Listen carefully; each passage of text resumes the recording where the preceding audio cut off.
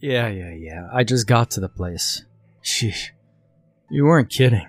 It's a dump. I grumbled, listening to my boss's screeching voice in my ear.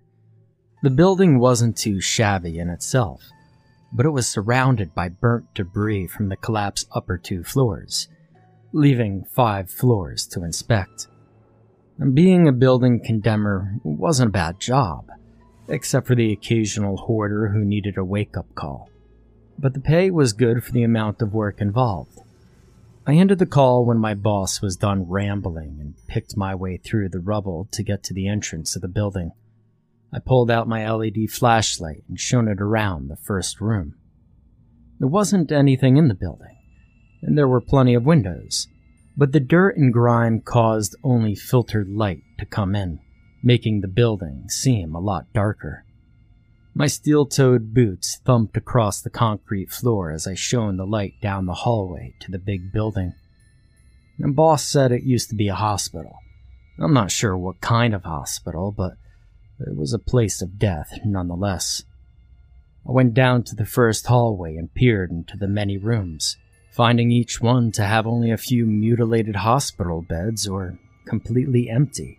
The building seemed quite sound to me.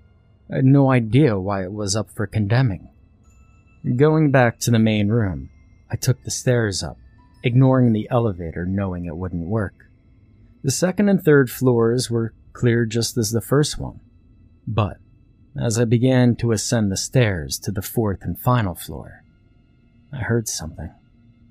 It was odd. It was metal clanging together and scraping on concrete. It was faint at first, only getting fainter as I stood there, quietly, listening. When the noise stopped completely, I went up the stairs, noting the broken pieces of roof on this floor, being the last complete floor I would have to check. My flashlight uncovered nothing of real importance. That is, until I checked behind a desk. Behind the half-circled desk were 3 mattresses pushed together, and several boxes of canned food. There was also a hot plate and a backpack full of clothes. People were living here. Hello? I called, looking around. Is anyone here? But still nothing. Listen, this building is going to be torn down. If you can hear me, I suggest you leave soon. And at this point, the whole building got cold, the very air turning frigid. I shivered and looked around. The sun was still out shining, so why did the building get so cold? I looked around in a big circle before walking down the hallway to check the other rooms. The first 3 rooms had been devoid of their mattresses, and the other rooms, well, they were difficult to explain. There were bones. Lots of bones. I was unsure if they were animal or human bones, but I didn't want to check. Whatever was leaving these was apparently eating whatever creature they belonged to. The bones were riddled with teeth and bite marks, almost as if a dog had been gnawing on them for too long. I swallowed thickly and turned into the last room, expecting to see more bones. But I froze. In the corner there was a person, concealed by baggy dark brown cargo pants, black boots, and a thick black hoodie with the hood up. I couldn't see the person's face or even if they were alive. I opened my mouth to see if it was okay when it jerked its head up and looked at me. Wild green eyes with slitted pupils stared up at me. The rest of this, well, I want to say it's a woman's face. It was covered by a plaid purple and black scarf. She didn't move, but I could tell she was poised, coiled, ready to strike out at any second, like a cornered beast or an angered animal. I opened my mouth to speak again, only to be shocked and frightened. A blood-chilling growl, not one of those fake growls people do to imitate an animal, but a literal, angry animal growl pealed through the air, making my hairs stand on end. I backed up a few steps as the woman rolled onto the balls of her feet and rested her weight on the tips of her fingers. And her eyes never left me, watching carefully, and her head tilting directions as if to get a better look at me. When she froze, I took another step back, and then she lunged. Now, I was by no means slow, even less now that I was filled with adrenaline.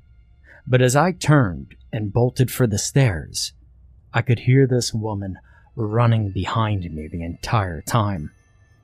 I rounded the stairwell to get to the 3rd floor, when, and I was very shocked by this, that woman jumped over the railing and landed several stairs in front of me. That jump was at least 12 feet down, and she didn't even flinch as she turned to stare at me again.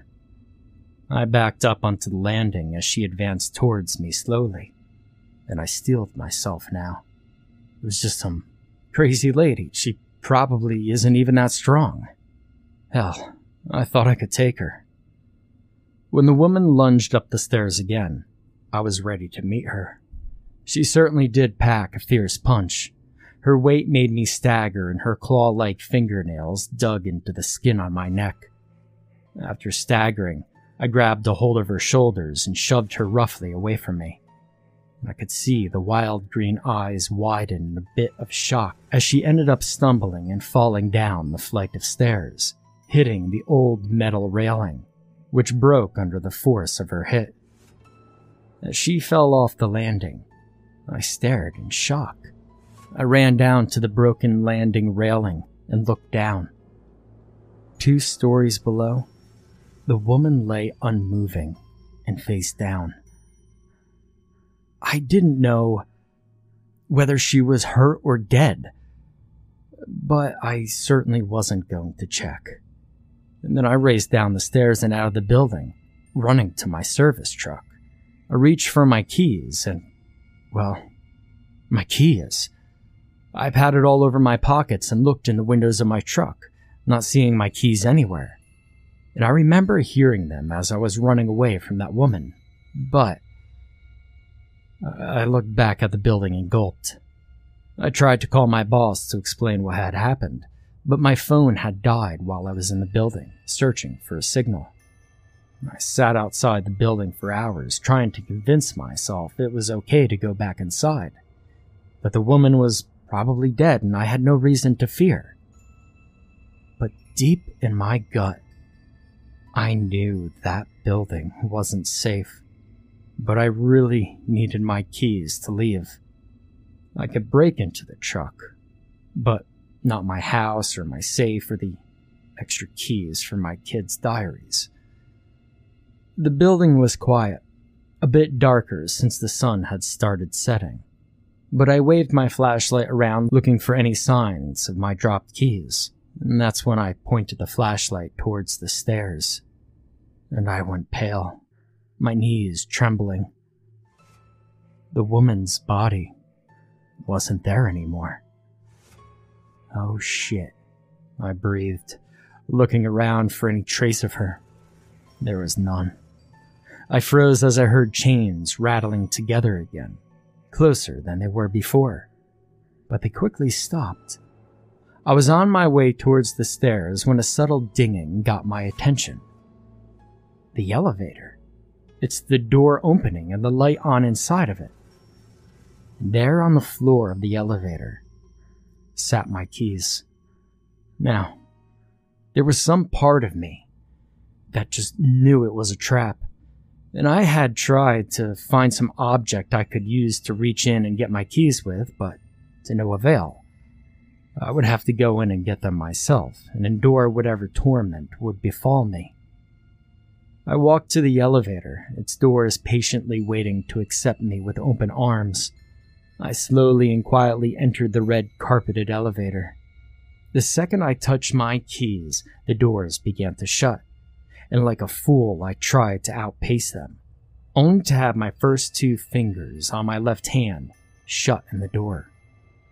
I yelled out in pain as I felt the bones crack and break, possibly even shattering, almost drowning out the noise of the elevator moving up. And how this thing was working, I had no idea. The shaft was damaged in the fire. This thing should have been in the basement, broken into pieces. I groaned as the elevator lurched to a stop and the light went out, and for several moments I was enveloped in cold darkness.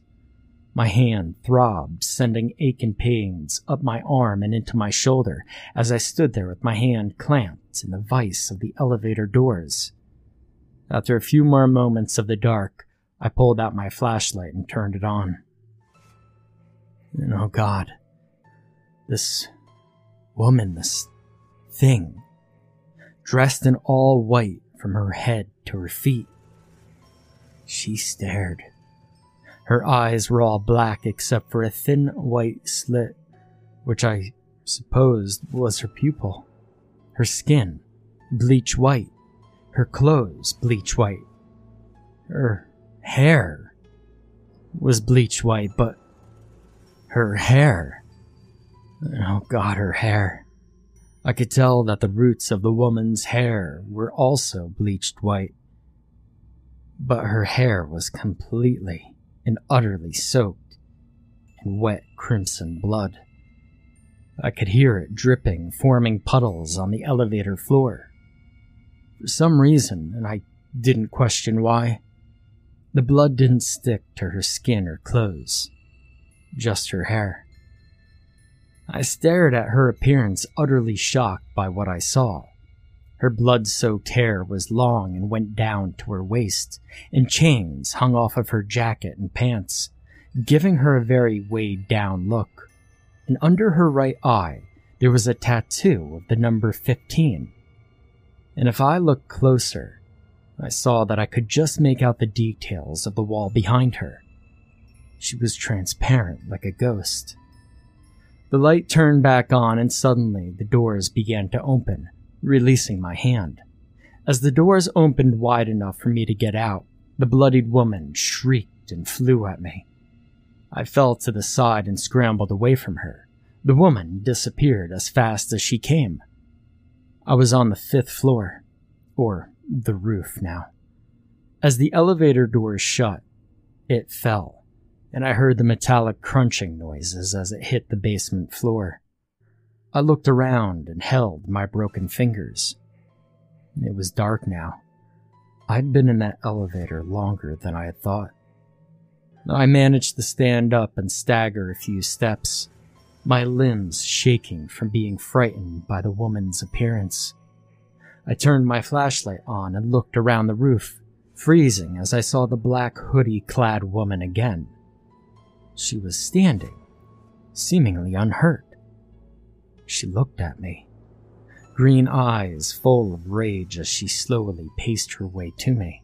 I stumbled back, falling onto my backside as I tripped over a chain. The crimson-haired woman rose from the roof underneath me, my feet trapped in a couple of the chains she wielded. I struggled, but to no avail. The animal-like woman kneeled over me, grabbing me up by the collar and lifting my torso with an amazing strength. She stared at me in the face for several seconds, and I'm sure I was almost as white as her bloody companion, who stood there watching silently. The hidden face of the green-eyed woman was revealed as she pulled her scarf down. A strange-looking nose and mouth on a small muzzle of sorts was hidden underneath. She peeled her lips back, showing the fangs of a wolf, and growled menacingly again. No, I'm pretty sure I pissed myself, but I didn't get the chance to realize it because she was biting my throat, twisting and tearing the flesh until it ripped free from my body. I emitted a few gurgling noises before I passed out, bleeding to death shortly after. The woman drove up in her Mercedes, grumbling about foolish men. Jimmy had gone missing a week ago, last heard from this property. She saw his truck when she stopped at the building and stepped out of her car. The truck held nothing special, but the building caught her attention. Written above the door in what looked like blood was, "Don't come back." The second stroke of the K trailing up into an arrow that pointed at The woman screamed loudly and ran to her still-running car, trailing dust and gravel as she raced away from the scene. The bloodied woman watched from the roof before fading in through the floor to the small sanctuary they had made from the old abandoned hospital. The wolf woman lay curled under the desk on a pile of blankets as they hid from the world. Two outcasts, protecting what had become theirs. Jimmy? Well, the arrow was pointing at him. It was hung from the roof by a chain that held his wrists together. Done by the bloodied woman, or, as some people call them, poltergeists, putting on display the half-eaten body of the man who intruded and threatened their place. His throat was torn out, of course. I mean, you remember that. The wolf woman, or as she liked to be called, Animal, had ripped out his entrails, leaving some hanging. She had stripped the majority of the skin and muscle off of his torso, leaving bloodied ribs to bleach in the sun. The authorities arrived later, and they couldn't find any trace of Animal or poltergeist. They took Jimmy's body, and a week later, the case was closed, having no evidence or clues of what had happened.